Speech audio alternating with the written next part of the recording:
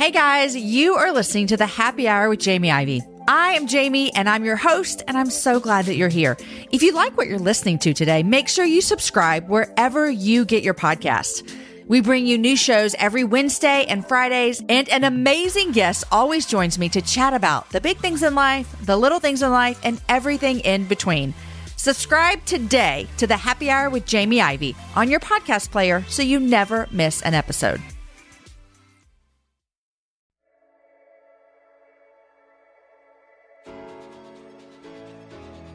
Hey friends, and welcome to the Happy Hour. My name is Jamie Ivey, and I'm your host this week and every single week. And let me just say, I'm so glad you're here. Today is episode 48, and I have a fabulous show for you. If it's your first time to the Happy Hour, I want to say welcome. The Happy Hour is a show where each week I invite a girlfriend to join me on the show, and we literally talk about what we would talk about if we met for Happy Hour together. We talk about the big things in life, the little things in life, and everything in between, and you get to be a part of it. Now, most of you probably know that I love to support social businesses, and one of my favorites is an Austin-based ethical lifestyle and fashion brand, Raven and Lily. They are dedicated to empowering women through design, supporting over 1,000 artisans across 8 countries, including Ethiopia, India, Pakistan, and even here in the U.S. These partnerships offer sustainable employment and a living wage. If you ever visit Austin, they have a storefront here off East Manor, and you can go shop their beautiful clothing, jewelry, and accessories and home goods, or just find them online. It's ravenandlily.com, and that's Lily with one L, ravenandlily.com, and right now they have a special coupon code for you to get 15% off your order. Use the code Ivey15HH. That's for the Happy Hour. So go check out Raven and Lily. I love them. And also Kirsten, the creator of Raven and Lily, will be joining me in a couple weeks. But today's guest is my friend Susie Davis. And Susie is a fellow Austinite. In fact, she was born and raised here, whereas I transplanted here 7 years ago. But her and her husband, Will, have raised 3 kids. They planted a church here. She's an author and a speaker, and she's just one of the most delightful people I've ever met. You will for sure leave this conversation encouraged. You will also laugh and have fun, but she will encourage you to step out of living in fear. We had such a great conversation about her new book, Unafraid, where she talks about living a life full of fear and how God kind of helped her get out of that. And so I hope that you're really going to enjoy this. Guys, I want to say thank you to a couple people who left comments over on iTunes. Gina Mayfield recently said this. She said, I love the Happy Hour. I found new people to follow on social media, challenged me to read more, and has given me a love for podcasts. This podcast has given me advice on motherhood, challenges me to be a better wife, friend, and follower of Christ, and has made me want to give my life away more to causes that have no voice.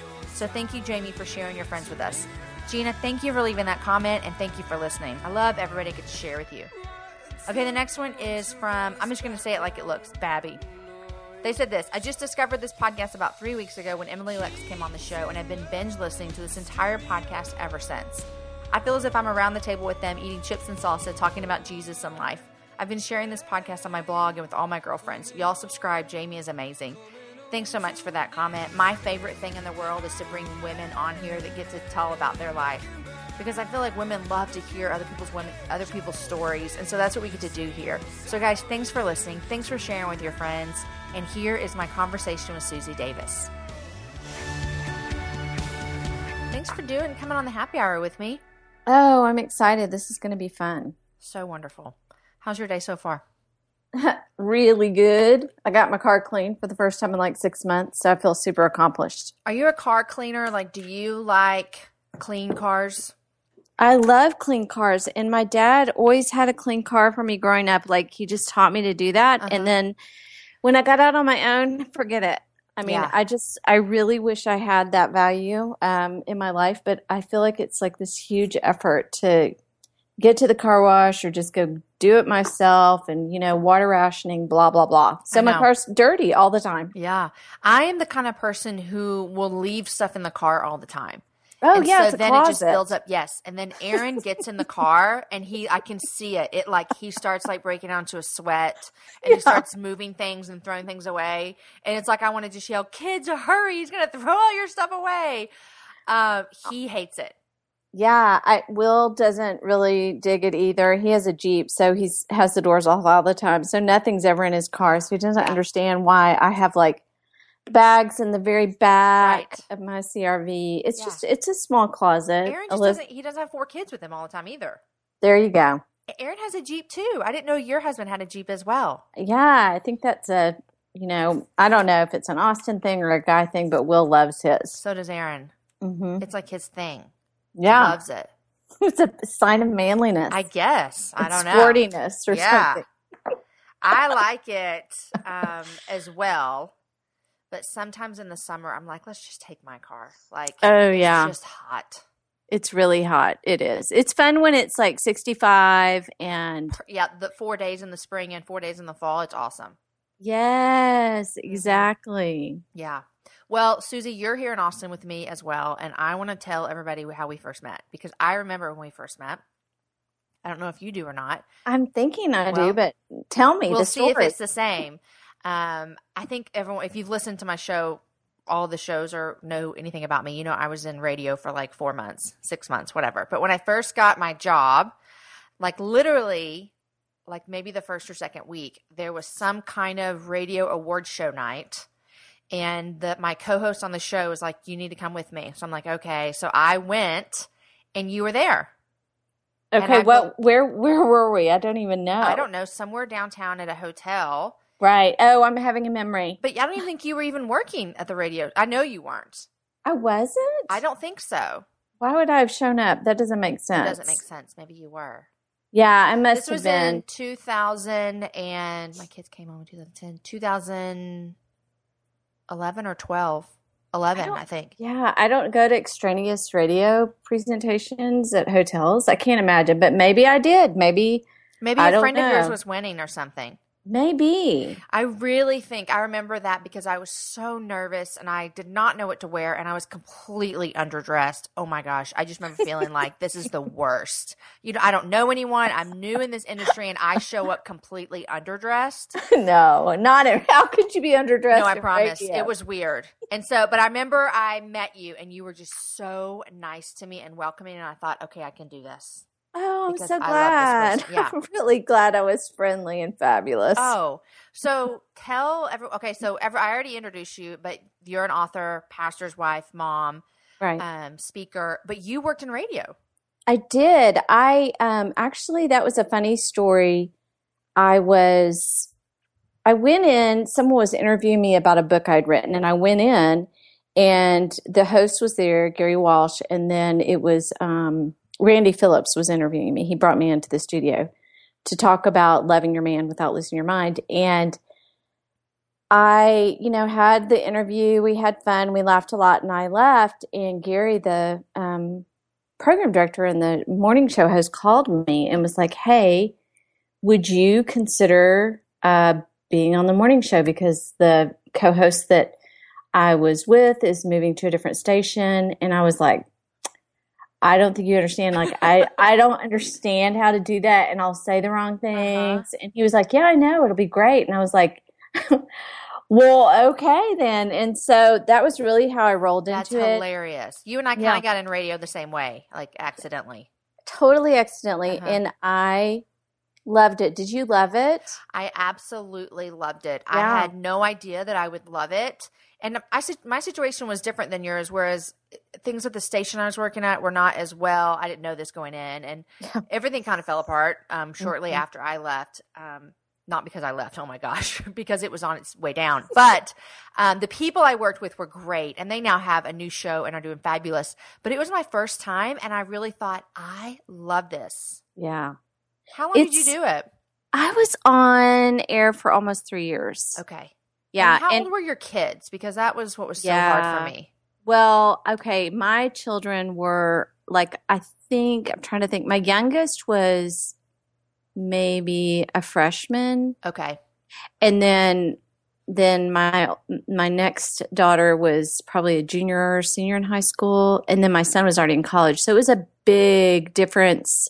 I mean, for me, that was kind of the clincher, is that my kids were older and Will stayed home until our youngest went to school with his sister.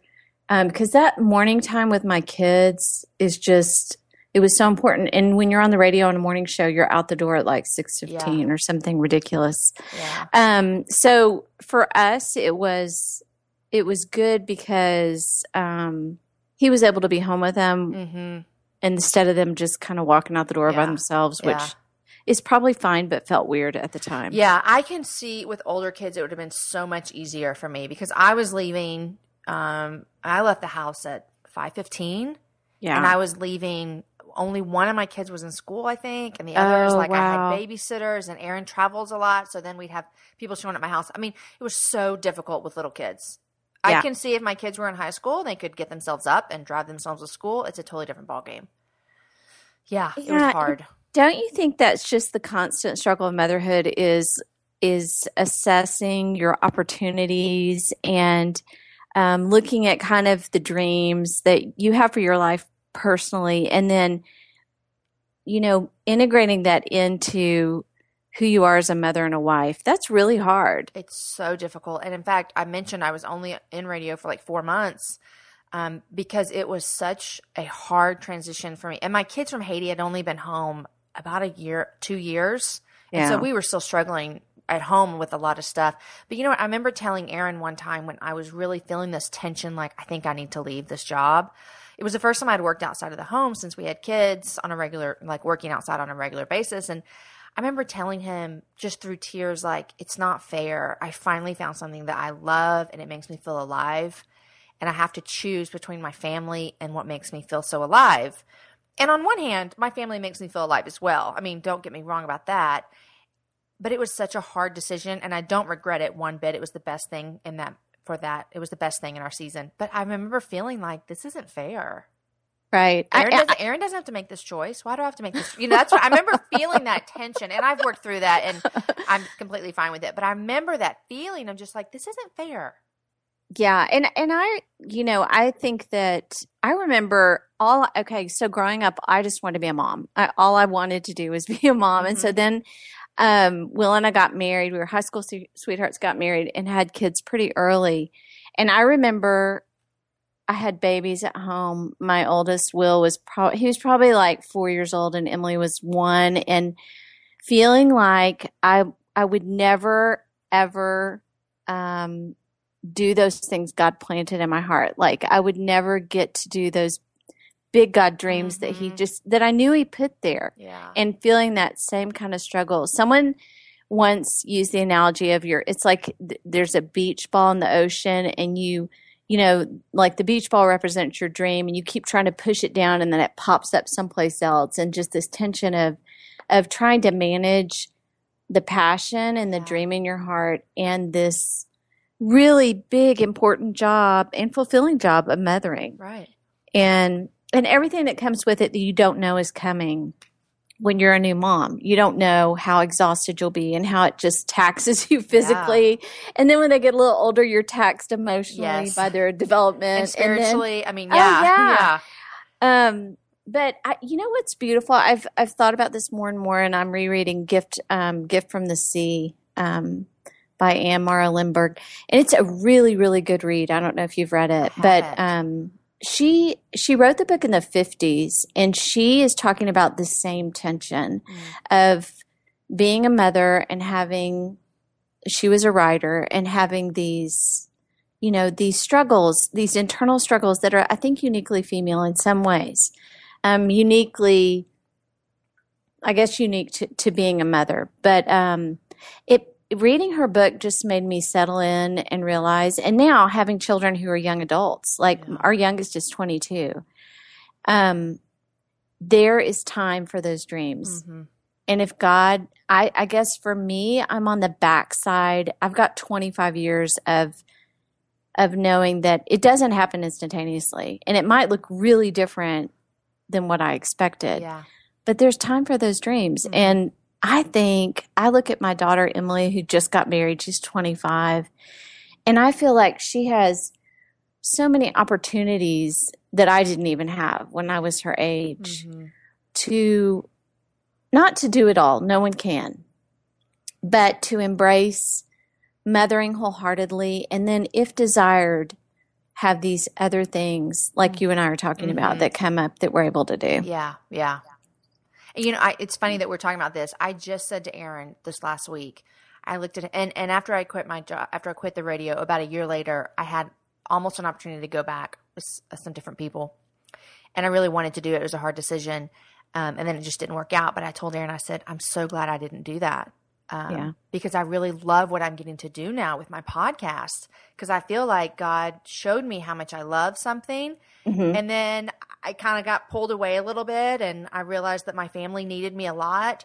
And then look, 4 years later, I get to do this. Yes. I think that's funny, Jamie, because I really think God trains me. Like he gives me these jobs, like literally, this is funny, before I didn't even know how to open a Word doc before I wrote my first book. I'm not joking. And I was working for a friend of mine, Vicki Courtney, who had this ministry. And I will never forget her. She'd already written a book, and she was like, okay, Susie, here's how you do it. Like, open it up, and here's how you edit. And because someone had asked me for a sample chapter, and I was like, I don't even know how to open a Word doc. Right. But I felt like God, he gives me these jobs to prepare me for the next thing. And I always think the thing is the thing, like, oh, radio is the thing. Right. And then you find out, no, it's not really the thing. Yeah. It's a journey, and I'm going to give you something even better than radio. Yeah. I love that. Which this is better than radio. I don't have to get up at 5 a.m. Yeah. Crazy, right? Yeah. I felt like I was always so tired, and it's not like I could have gone to bed earlier, but oh no, I'm still living the same life. Yeah. Well, you want to live that, you want to live that crazy radio life. Wow. Well, I'm so glad that I met you, because we have now crossed paths several times, and it's just a joy to know you and see all that you're doing. Oh, thanks. And I feel the same about you. And it's so fun. We're in Austin. I know, which is the best city in the world. Yeah, I hate to say it, but it is. I know. A friend texted me like just yesterday, and she was like, if you had to pick one city to move to in Texas, where would you pick? And I was like, Austin. Right. But don't come, because everybody's moving here. Yeah, please. I read the other day that like 164 people moved to Austin a day. Well, can't you feel it? Yes. It's okay, crazy. Let's just say that Austin's really too crowded right now. It's not even fun. And right, you've been here your whole life. So born and raised. Definitely. Yeah. I've only lived here 7 years. So I'm a newly transported person. Yeah, Will and I both born and raised, and it has changed crazy. But it still has that fun Austin feeling, which is the reason why people love to visit. It's why y'all moved away and came back. Yeah, we were just gone for 3 years, seminary. And Fort Worth was a cute, fun place to live, but there's nothing like Austin. No. Okay, so Susie, I read your newest book this summer. So you have a new book out called Unafraid. Right. Trusting God in an unsafe world. And I think I texted you this, that Aaron calls me, what does he say? He says I have, what does he say? Worst case scenario disease, WCSD. He's because I always will imagine the worst case thing happening. Yeah. And it is something that's kind of laughable, but I definitely, God has definitely grown me in it, but I definitely still feel the tension in my soul. And so, for example, we'll be in a movie theater enjoying our time, and I will all of a sudden start wondering if someone's going to come in here and do something awful like we've seen on the news. And I try and fight it and fight it and fight it. And sometimes I fight it well, and sometimes I literally don't even know what the movie's about, because my soul is so at unrest, and I can't fight it. So reading your book was so good for me. And I read it on a boat all summer. We were on a boat for a week with my kids, and I'm a worrier on the boat. So it was so ironic that I was reading this book while my children were, doing crazy things on boats. But it was good for me. Yeah. I call myself a former fear, and I still feel the tension. My kids, so my 22-year-old and my husband are hiking right now in Colorado doing the 14ers, a few of them. And if I let myself, I could totally try to hypermanage their trip. Or I could just totally not enjoy my time alone. Yeah. And just because God is such a good father to me, and because he took such a good long time teaching me how to be free, I'm able to let go. Oh, I'm so glad Will and Sarah up there having some good time together, and I'm so grateful that I'm sitting here watching yellow finches flood the backyard and my house is quiet. But it was a long, hard battle for me. I think that, in a nutshell, the enemy looks for a stronghold. And for me, I was always a sensitive kid, a creative kid, and then I heard about Jesus at 12, and then at 14, I witnessed a murder in my high school or my junior high, which you read about. Yeah. And my neighbor and a classmate, someone who was not scary at all to me. There was no warning, and this was way before school shootings. That's what I mean. When I read this, I'm like, I never knew this about Susie, and we're not giving anything away. It's on the first page. Oh yeah. But I was like thinking, this is way before Columbine. I mean, that's the first school shooting I can remember. Yeah. And unfortunately, we could list off several now, but I literally read it and was just like, oh my gosh, I cannot imagine you were young. Yeah, I was 14. 14, yeah. Yeah. And I think that fear, really found a place. The weird part about fear is that you start trusting fear to keep you safe. You think if you are doing, like you're sitting in the theater and doing worst case scenarios and looking for exits, that's actually going to keep you safe. Right. You feel as though you have control. You think you have control. You think you do because which is a big false. fat yes. God joke. Yeah, exactly. It's just like the funniest thing in life. Yeah. And so for me, that's what I started feeling like. Yeah, that God had let me down, and I was hurt by it. But I still respected and loved him, and I was a little bit fearful of him in a reverent way. But I was very aware that the world was an unsafe place. Yeah. And so it was my job to take care of myself, which becomes a very big job very quick because there's just so much crap. Am I allowed to say that on your show? I said a bad word once, and so yes, you can say crap. It's a kind of a mediocre bad word in my world. Yeah. But anyway, there's just a lot of stuff in the world, and so you think that you can somehow protect. And I was having panic attacks at 16. I didn't know there were panic attacks, and then I had an eating disorder, which was my attempt to control the world through food, and which is weird. It doesn't even make sense, but if you're a fearer, you get it, because fear infects your life in weird ways. You become a freak, and you don't think you're a freak. You think you're safe. But then when I had kids, Jamie. Oh, I can't imagine. Yeah. Yeah. I was like, oh, dear God, I'm going to have to take care of my baby as well as myself. Yeah. And that's when I went into hyperdrive. Yeah. And I think just thinking out loud through this about hearing your struggle and some of the things that were a result of that with the eating and all that kind of stuff, it makes me think that when someone is so fearful, it is a lot about control. Yes. If I can control the scenario, if I can control that my kids will always be taken care of, if I can control that my husband will never leave me, all of those control things, and then you feel like, well, then I don't have anything to fear because I'm in control and I would never choose for something bad to happen. Well, it's funny. What happens is it becomes super legalistic, and you start thinking if you follow all the rules, then nothing bad will happen. Yeah. And then you get some sense of, which is weird, but you get pride over the fact that you're managing things well. And you don't realize that you're a drill sergeant with your children, and that you're a freak and a weirdo.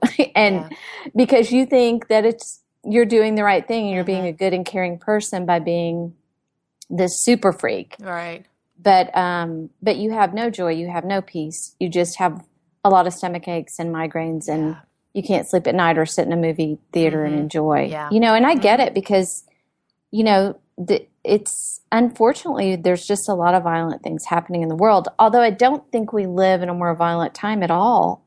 I mean, historically, Jamie, we live in we're very pampered in the United States. Right. We have a huge bubble around our lives and our kids' lives. Yeah. And yet we're more stressed out than our grandparents were. Yeah. It's true. It's true. When even in this day and not even looking like how the world has been in previous centuries, even this day and age around the world, our children are safer. Oh gosh, than they are. Yeah. Yeah, and so we have a warped sense of safety. We have a warped sense of what the world's supposed to look like, and then we're trying to hypermanage it and tell God that he's not really up to the task. Yeah, I remember, and like I said. I mean, Aaron was traveling forever when we had little kids, and God has just been so gracious to grow me so far in this. I remember I had a girlfriend, my friend Angela. She wrote a blog post one time, and I've heard her say this, and it's stuck with me forever. She said, take the worst thing, like the worst thing, like one of my kids getting cancer and sick and then eventually dying. That'd be an awful thing to happen, right? Yeah. But she said, take that and go all the way to the end. Take it to the extreme. My kid dies. What is still true about God? And I remember thinking that, and I was like, that was so reassuring for me, because I'm like, even if this happens, it doesn't change anything about God. Nothing. Yeah. And that actually has been really good for me, because it makes me realize that even if those things happen, I can still trust him, because it doesn't change his character what happens. Yeah, and I think that that's true. It is true. But when you're a fear, you're just like, it takes a lot of processing to figure out. And the worst thing someone can say to you is, just don't be afraid. My husband used to say it all the time, just stop being a freak. Don't be afraid. Right. Yeah. Jesus can say that to me, but not you, please. Yeah. I'll hear it from God, but not from my husband. But yeah, it's kind of looking at, I think for me, for a long time, I just tried to push down what happened. And instead of pushing down, what happened, God needed to heal it, which is a painful process. So you talk about witnessing the shooting when you were 14, and that is what created what was probably already in you, this fear, and trying to manage that forever. And you say you call yourself that you are a former fear. Is that what you said? Yeah, I'm a former fear. Okay, so when did you feel like that transition took place? Well, the starting point was when I got post-traumatic stress disorder when I was like in my mid-20s. And you had children? Oh, yeah. I had 2 kids at the time, and literally felt like my brain was breaking apart. I really felt like I was having a massive breakdown, and I would never be normal again. And God flooded over my life a verse, and it's Psalm 22:3, and it's David. He's crying out to God in verse 1 and 2, and he says, "You know what, God, I cry out to you, and you don't hear me. You don't answer my prayers," which is really what I felt like was kind of a decade of my life, like, because I was crying out for God to make the world a safe place. And then in verse 3, he says, "Yet you are holy," and that's really what had to happen for me, is just this concept of agreeing with God that he's holy, even though a bad thing happened. I became a freak because of it. I felt like looking back now, I lost a lot of joy that decade that I was afraid. I just did. Yeah. And gratefully, God healed me before I totally infected my children. Well, that was what I wanted to ask you about. Yeah. When do you think, are your kids old enough to remember pre-transformation and post of like God changing you and that? My oldest, my son is. Okay. That healing process started when he was about 5. And so he had a good 4 or 5 years of me being hyper diligent, vigilant mommy, and then, it's like God started breaking the fear off, but I had patterns of anxiety and fear so, like, they were so regimented. You. Oh my gosh. It took, he flushed out my mind, but it took a while for me to start recognizing how widespread the fear issue was. And so, I would say that, so Will was probably in kindergarten. I would say for the next 4 years, I was tons better. Yeah. Because I recognized and I confessed. Confession is liberty. It's agreeing with God about what's going on. And so when you would feel this coming up in your soul, you would confess that you were not trusting God? Oh gosh, yeah. And I would say, and I would speak truth over it. I would say a million times, like if I was doing the whole sitting in a theater, that fear starts whispering in your ear, I would say, "Yeah, you are holy." Yeah. I would say it out loud. And or when the invasive, like weird, freakish things come up, like you're just sitting there enjoying the weather, and then all of a sudden you have this image or this thought that something bad is happening to one of your children, and you have no evidence that anything at all is going on, but you just have, it's like impending doom. Right. You're always waiting for them to shoe to fall. Yeah. Yeah. But what I do is just literally say no out loud. I'm like, no. Because what I realized is I used to think those were like little what if signals, like, oh my gosh, what if this is really happening right now? Yeah. And now what I realize they are is they're whispers from the enemy. They're just, it's exactly what he did with Eve in Genesis. He made a suggestion, a subtle suggestion. Hey, maybe God's holding out on you. And then she goes, yeah, I think he is. Yeah. And that's how subtle it is with the fear that the enemy whispers to us. He goes, oh my gosh, what if something's happening to your daughter right now? Yeah. And then this horrible, your worst idea comes up. And then you go, and then if you cave and collapse into that, you're just on the way. I mean, to becoming a freak. And so what I do is say no out loud if I have to. Just no, that's ridiculous. That's the stupidest thing I've ever heard of. That's stupid. And then speak scripture over it that's specific to the instance that's happening. Yeah. So, I mean, that's so beautiful, and I'm going to remember that forever. But when you talk about the years that you were changing, your son was probably 9 or something, what would you say if someone's listening and they're like, I understand everything Susie's saying. I feel this way. I feel this fear about my kids. I feel like I have to control them so that I know that they're okay. What would you say to them? I mean, you just explained like how you fight that, but how did that look different? Like, give me an example of how something was different when you're parenting a 5-year-old out of fear, or you're parenting them without having to worry about that and trusting God. Okay, so are you talking about from my perspective or the child's? Yeah, okay, for you. From mine. Okay, so I would say it's, letting your child go to someone's house. Okay.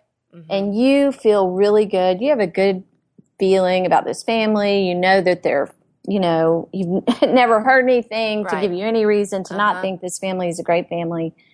And as the play date's getting closer, you just start like riding the brakes. Like you don't even, it's like I said, it's just almost it's a whisper. It's like a what if you allow them to go and then you're hyperventilating. You have no reason to think any of this. Yeah. Nothing. And this is the thing I've learned in retrospect. God doesn't warn us by scaring us. Yeah. He doesn't warn us by scaring us.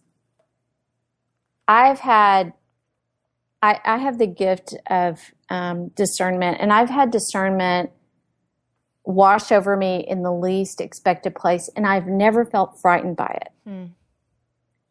Fear always terrifies you into action. Yeah. It makes you think your breathing gets shallow. You have a physiological response. When you have those thoughts, your body starts reacting to it, and you get bathed in stress.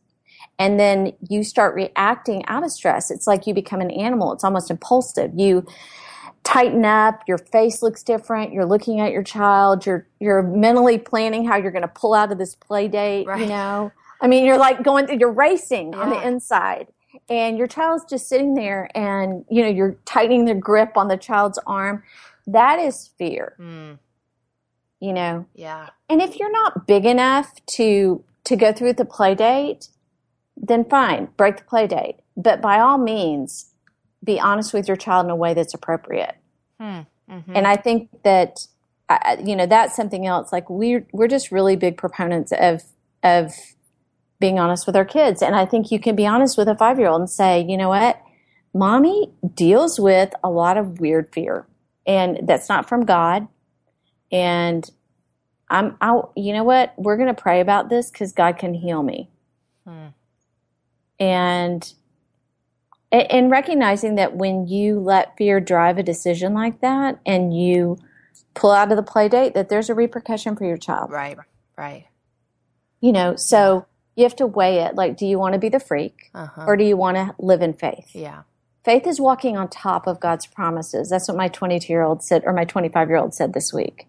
It's walking on top of them. We always talk about God's promises and faith and all these big hoo-ha, but I mean, it's like putting your whole body on top of what God said and believing that He can bear the weight of you and your life and your kids. Yeah.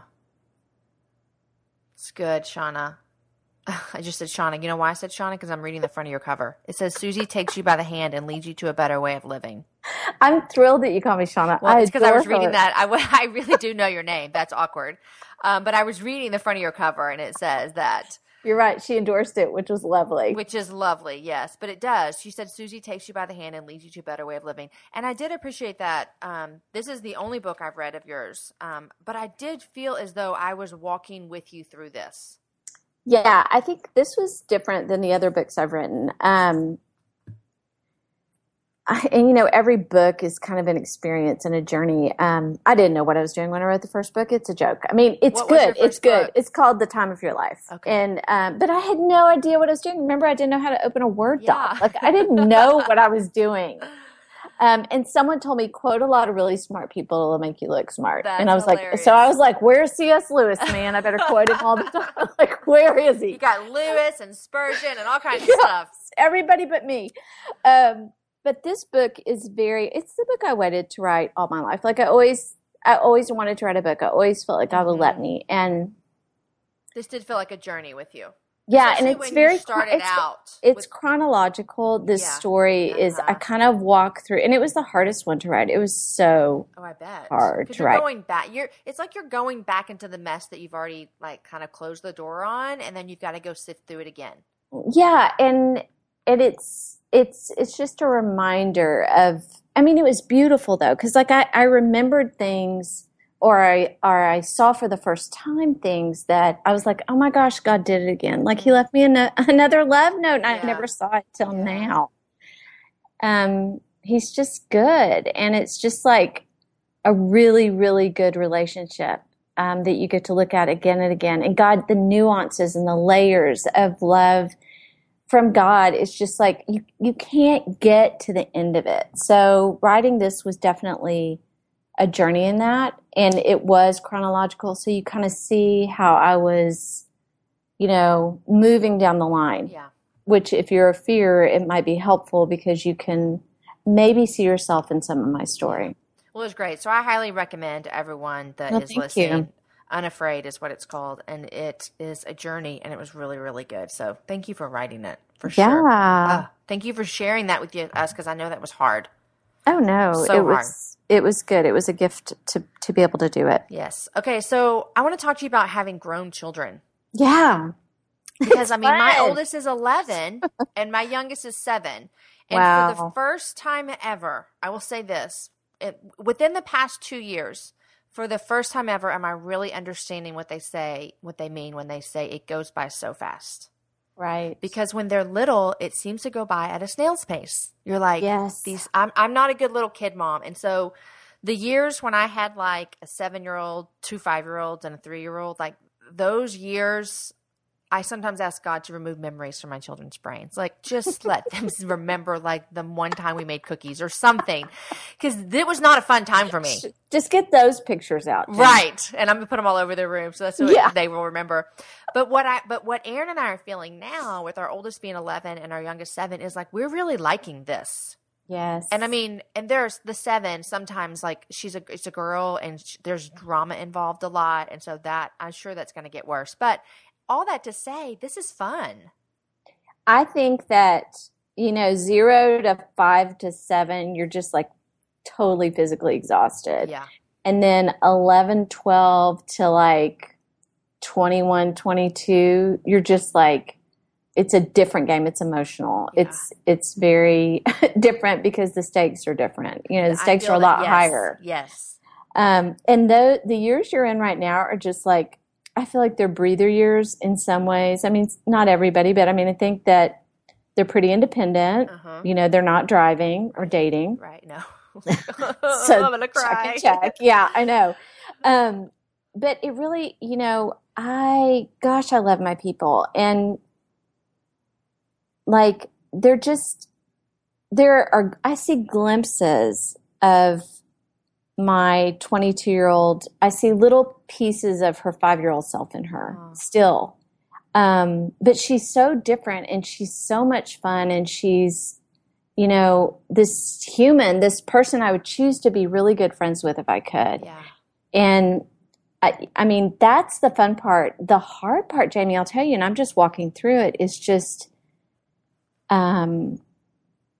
this mothering thing is just it's very different. It's very different to be a mother-in-law, and I don't know how to do that because I've never done it. I've only been doing it for like a year and a half. Well, there's no how-to books out there about this. No. And I'm like, someone write me a book so that I can be. But isn't that what we do in every phase? Like we just want someone to tell us 1, 2, 3 how to do it. And the truth is, it's really just one foot in front of the other, figuring it out as you go, and it's different for everybody. Yeah. Yeah. Yeah. Well, I do get a sense from following you on social media that you do love your people. I love them. And I love that about you. And I need you to tell me how to make sure that happens, that my people will love me and I will love my people and we'll have Sunday dinner. Like, I need this to happen. I think, one thing I do think is I think that you can't be a fearful mother and have a good relationship. Because, and so for me, that was such a huge piece of my curriculum with God is like letting my kids be, letting them be. And, that was a huge thing is just not trying to hyper control them. And I'm so grateful I had a son first because ever the man at like 12 years old, he kind of put his metaphorical hand in my face and was like, Mom, get back. Oh. And it was appropriate. I mean, and it was, and not that I wasn't controlling then, but I was trying to mother him. And, mother him in maybe the same way he needed mothering when he was 5. Yeah. It's hard to transition. Yeah. It looks different. Like, I wanted to make him breakfast every morning and blah, blah, blah. And he was like, he didn't talk in the morning. Like he was like, don't talk to me. Just don't. So I was really, Will trained me well. I always tell him that. I'm always like, oh, I'm so glad you're my first because you just trained me how to like back off a little bit and let people breathe, don't hug me so tight. But that's important, I think, is letting them be. And, your kids, we're ministry families. And another piece for me was like, I was fiercely protective of my kids not over volunteering at church. And when they got to be teenagers, like if they want to go to church with their friends, I was like, by all means, go. Like, don't feel like, and not worry about, I was like, if someone was like, where's Will or where's Emily? I'm like, oh, they're with their friends at their church or whatever. Like, but my whole goal was for my kids to love God with all their heart, all their life. Yeah. And to love the church. Because I feel like that's important. And so in order to love God and love his church, you have to be really careful. And I don't think this is just a ministry, like a pastor's wife. I think it's anybody who's like really loves God and loves the church and volunteers and gets all into that. You have to let your kids, they have to breathe. And kind of find their own way too. Yeah, that's why you let them go to church with their friends or let them go to Young Life or do Campus Crusade or sometimes sleep in Sunday morning. Yeah. And I would step in between someone saying something to them about that. Yeah. I was like, no. Because our big goal is not to please you or them to be at your small group meeting or whatever. Our big goal is like when they're 90, we want them loving God and loving the church. Yeah. So for me, that was huge too. But my dad taught me something really important. Our whole big old extended family's in town, and we're a tight group. Like we see each other a lot. But he's been really good about he's like, everybody needs to decide what's good for them. Kind of an open policy. Like if we all have dinner and some people can't make it, that's okay. Yeah. We're not going to have a lot of expectations like that because I think that's what makes people not want to come. So is that hard for you, or is that an easy thing for you to kind of hold everything open-handed? It's hard because, and as they get more independent and they get married, you want them more. You don't want them less. Yeah. But you see them less. And so Christmas and Thanksgiving or whatever become kind of like you could get freaked out about not being with them. But you have to talk yourself down and go, I'm not going to be that. I'm going to be the person they want to be around. Right. Exactly. Yeah. Yeah. And then it's all going to get when you start getting grandbabies. I know. Okay, so I have a real dilemma. I mean, I'm really, really upset that I don't know what my grandma name's going to be. Wait, let's stop for just a second. Are you close to having grandbabies? No. Okay. I have to, this is something else I can't do, like talk about it to them because they know, my girls, and one of them's not even married, and I'm already talking about my grandma now. Like, she's dating someone. So, like, in my mind, they're practically married. But I'm like, yeah, this grandma name, I think I could be, I just am really looking forward to that place, which I didn't think I would be, and I just am. I just cannot wait to get my hands on a child again. I mean, So do you have choices? Do you need us to weigh in here? Oh, I totally do. No. Okay, so my kids, whenever they had their friends over, their friends always called me Mama Suze, and I'm like, that's it. That's my grandma name. Yeah. And my daughter was like, no, you cannot be Mama anything. You have to be something different. And I was Granny like, Suze. yeah, I was like, Emily, you're breaking my heart. She's like, Mom. So we're going down the line. We've done, my sister is Linda, and her grandkids call her Lulu, which is darling. So we thought about Susu, Suzu, or Zuzu, and my kids, of course, are like, no, the kid's going to decide, and they're going to call you Glop Glop or whatever comes out of their mouth. And I'm like, no, I'm programming this We'll tell them what to say. I will tell that. I will teach that child to say it. I always love the people who have the out of the normal names, Suzu or whatever. That's always fun to me. And whenever I remember growing up and I would hear my friends call their grandparents that, I always think that's so cool. But then I remember as a kid, I always thought, but they can't ever find cards with that on it. And that's funny that I thought that as a kid. Now you can't find the T-shirt that says my best Suzu or whatever. That wouldn't matter to me now. Weird. But I remember thinking that as a kid. Yeah, you're like, wait, there's no Hallmark card. There's no Hallmark card for you. There's even no frame, work. Nothing. Yeah, no. Y'all can be in deep prayer about my grandma. Do all of your kids live here in Austin? No, 2 are here in Austin, and one, and then Will and his wife Amy live in Denver. Oh, so they're away. They're away. But Colorado is a good state. Yeah, we don't mind that. That's good. Okay. Yeah. So was that hard when your baby moved off? Well, that was our son. Yeah. So he had already trained me. Remember when he was 12? That's right. He's like, I'm good. Because I'm good, Mom. Yeah. But the greatest thing about that is his sweet wife, Amy, just is adorable and loves our family. And she's just precious. So it's really good. Okay. I need to ask you this though. And don't say anything that would incriminate any of your kids or anything, but I have this fear that my kids are going to start dating, and what if I don't like who they're dating? I mean, what do I do? Do I just sit back and take it? Do I tell them? Did you ever have to cross this bridge? It's funny. My kids didn't do a lot of dating around, and then when they finally ended up, and I don't know why, because I dated like crazy when I was in high school, and so did my husband before we got married, obviously. But they didn't do a lot of crazy dating. Okay, so what did you do? Because I don't want my kids to do crazy dating either. Tell us, Susie. I'm going to give you 10 I was crazy steps too. Yes, and then write a book. To follow, and I'm going to write a book, and it's going to be a bestseller because you're going to follow these, and I'm going to promise you that your kid will never date a freak. But if all of your kids didn't date around, there's something happening at the Davis house. You know what? I mean, wouldn't that be great if we could just figure out how to work it so that... I'm always afraid I'm not going to like girlfriends. And I think that might just be that might be a control issue as well. Yeah, where's that coming from? I think it's a control thing. Why? I don't know. But okay, so you said you had some fear issues. Why? Where's that starting? I guess is what I want to ask.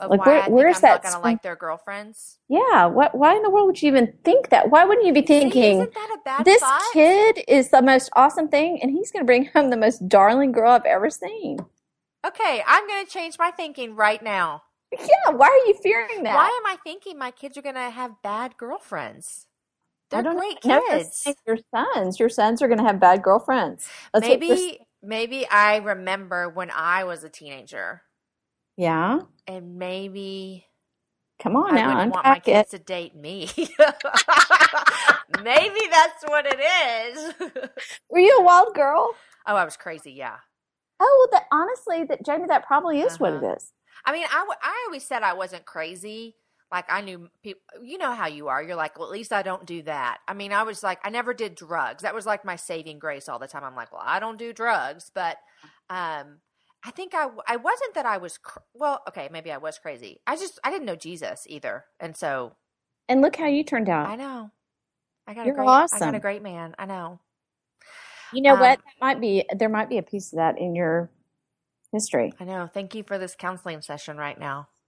Digging it out. Oh, but you know what? It's so funny. I need to think more about this, and I don't want to talk anymore about it because I'm not. But we had a friend once who was like a lot younger than us in dating. And for no reason at all, I didn't like his girlfriend. Why? What's wrong with Aaron? Used to look at me and be like, what is wrong with you? And I'm like, I don't know. I don't think she's good enough for him. And I have no idea why I thought that. That's interesting. Look at me. I know. We should talk later off the not on the time. Podcast. Yeah, maybe at happy hour, real happy hour. We can talk about this. Yes. Yeah. No, but you know what? That was good, Susie. I am going to, from now on, be like, I'm going to raise great boys that are going to pick great girls. Yeah. Why wouldn't you be thinking that? Like, the odds are in your favor. Yes. Y'all are cool people. You love Jesus. Yeah. You live in Austin. I mean, there's just the odds are in your favor that all your kids are going to find awesome kids. I'm switching my thinking right now. Yeah, I should. That's so good. True. I have no idea why I've never thought that, what you just said. This is a monumental day for me right now. I'm just letting you know. I'm going to send my son. He's not here with me this week. I'm going to call and be like, you know what? I trust you. You're going to pick a great girl. Okay. And he's going to be like, Mom, I'm 11. No, and that is part of it. Actually, that's what I think that's what boys do too when they decide. So is he still kind of a mama's boy or? He's not necessarily a mama's boy by any means, but he definitely is not like, I mean, he's 11 for the love. I mean, he's a little kid. Yeah. So he hasn't stood up and said, I'm a man, please back down. No, not yet.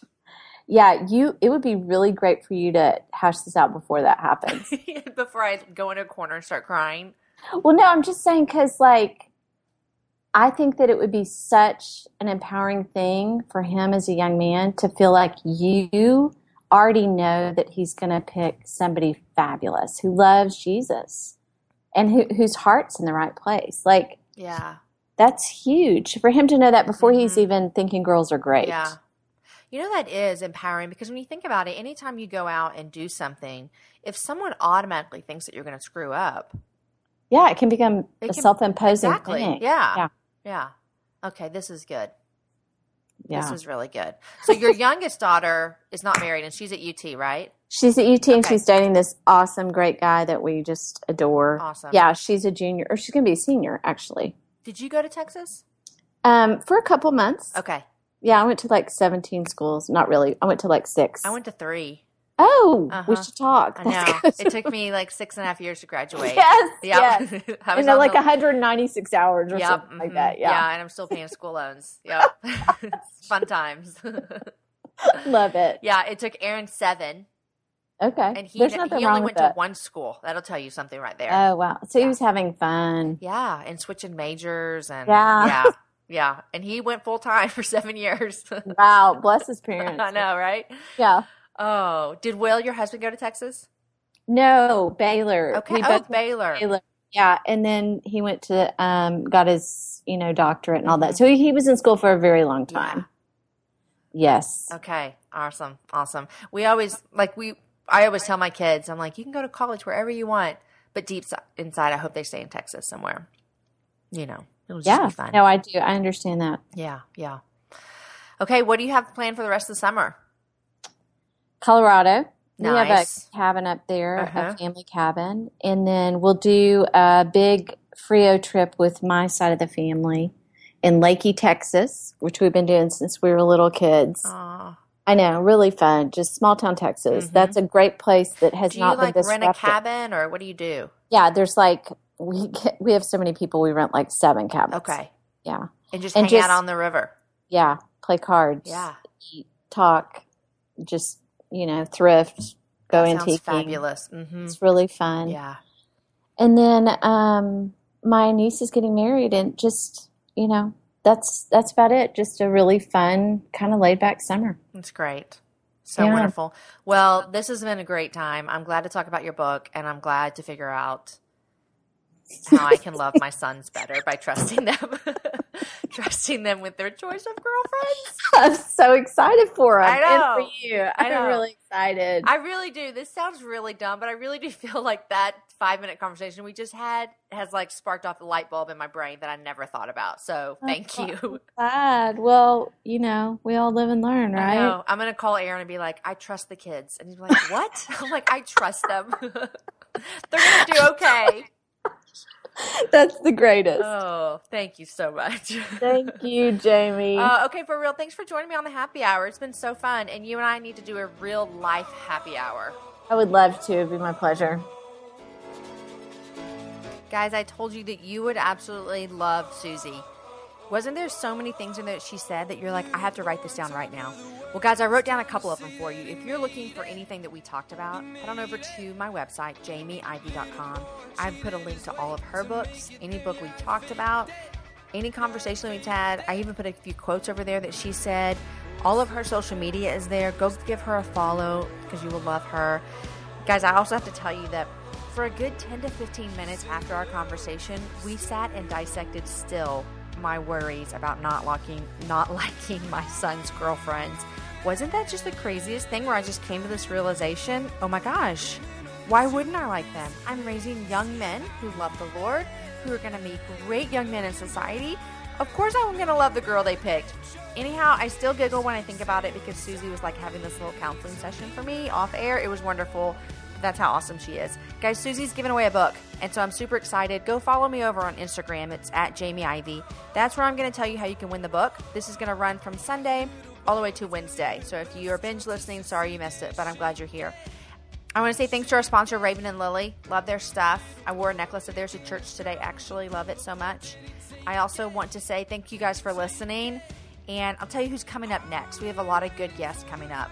Jen Sprinkle is going to be here next week, and she's just an amazing entrepreneur who lives in Dallas that I just want to sit and pick her brain a lot. So she's coming up next week, and then my 50th episode will be after that, and I have Jen Hatmaker back on. We had a blast chatting, and you're going to love her. We have great stuff to give away. So it's going to be my 50th show, which I'm pretty proud about and excited. Thank you guys that have been here since the get-go. Y'all are so fun. Also, I'm going to be talking to Emily Freeman. She has a new book coming out. We're going to chat about that. Kirsten Dickerson will be here, the founder of Raven and Lily. And my friend Jillian Lauren, I'm going to be interviewing her again, and I'll tell you why I had to do it again. Wah, wah. It was like my first failure as a podcaster. I lost the interview, and I have to do it again. Ah. Anyhow, she's amazing, and I've raved about her book all over social media this summer, so I hope you've gotten a chance to read it, everything you ever wanted. Anyhow, guys, I love hearing from you. Send me a tweet. It's at Jamie_Ivey. Find me on Instagram, at Jamie Ivey. Especially find me now because I'm giving away a copy of Susie's book. But, guys, I really love hearing from you. The feedback is amazing. I love the questions. I try to answer them with you guys. Check out my blog, jamieivey.com. And, guys, just thanks for being here. It is my joy to do the happy hour. It is literally my favorite thing in the world. And when my real life friends stop me and they're like, hey, I listened to this show and I loved it, or I think you should have this person on. And some of you guys have asked for women that have older kids, and this is what this was. Susie Davis. She's just an amazing woman that can be such someone for us to look up to. So, guys, thanks for listening. I've talked enough. Have a great week. See you later.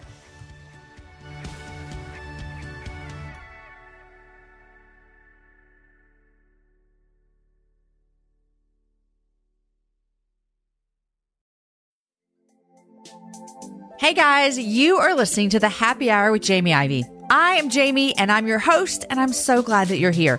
If you like what you're listening to today, make sure you subscribe wherever you get your podcasts. We bring you new shows every Wednesday and Fridays, and an amazing guest always joins me to chat about the big things in life, the little things in life, and everything in between. Subscribe today to the Happy Hour with Jamie Ivey on your podcast player so you never miss an episode.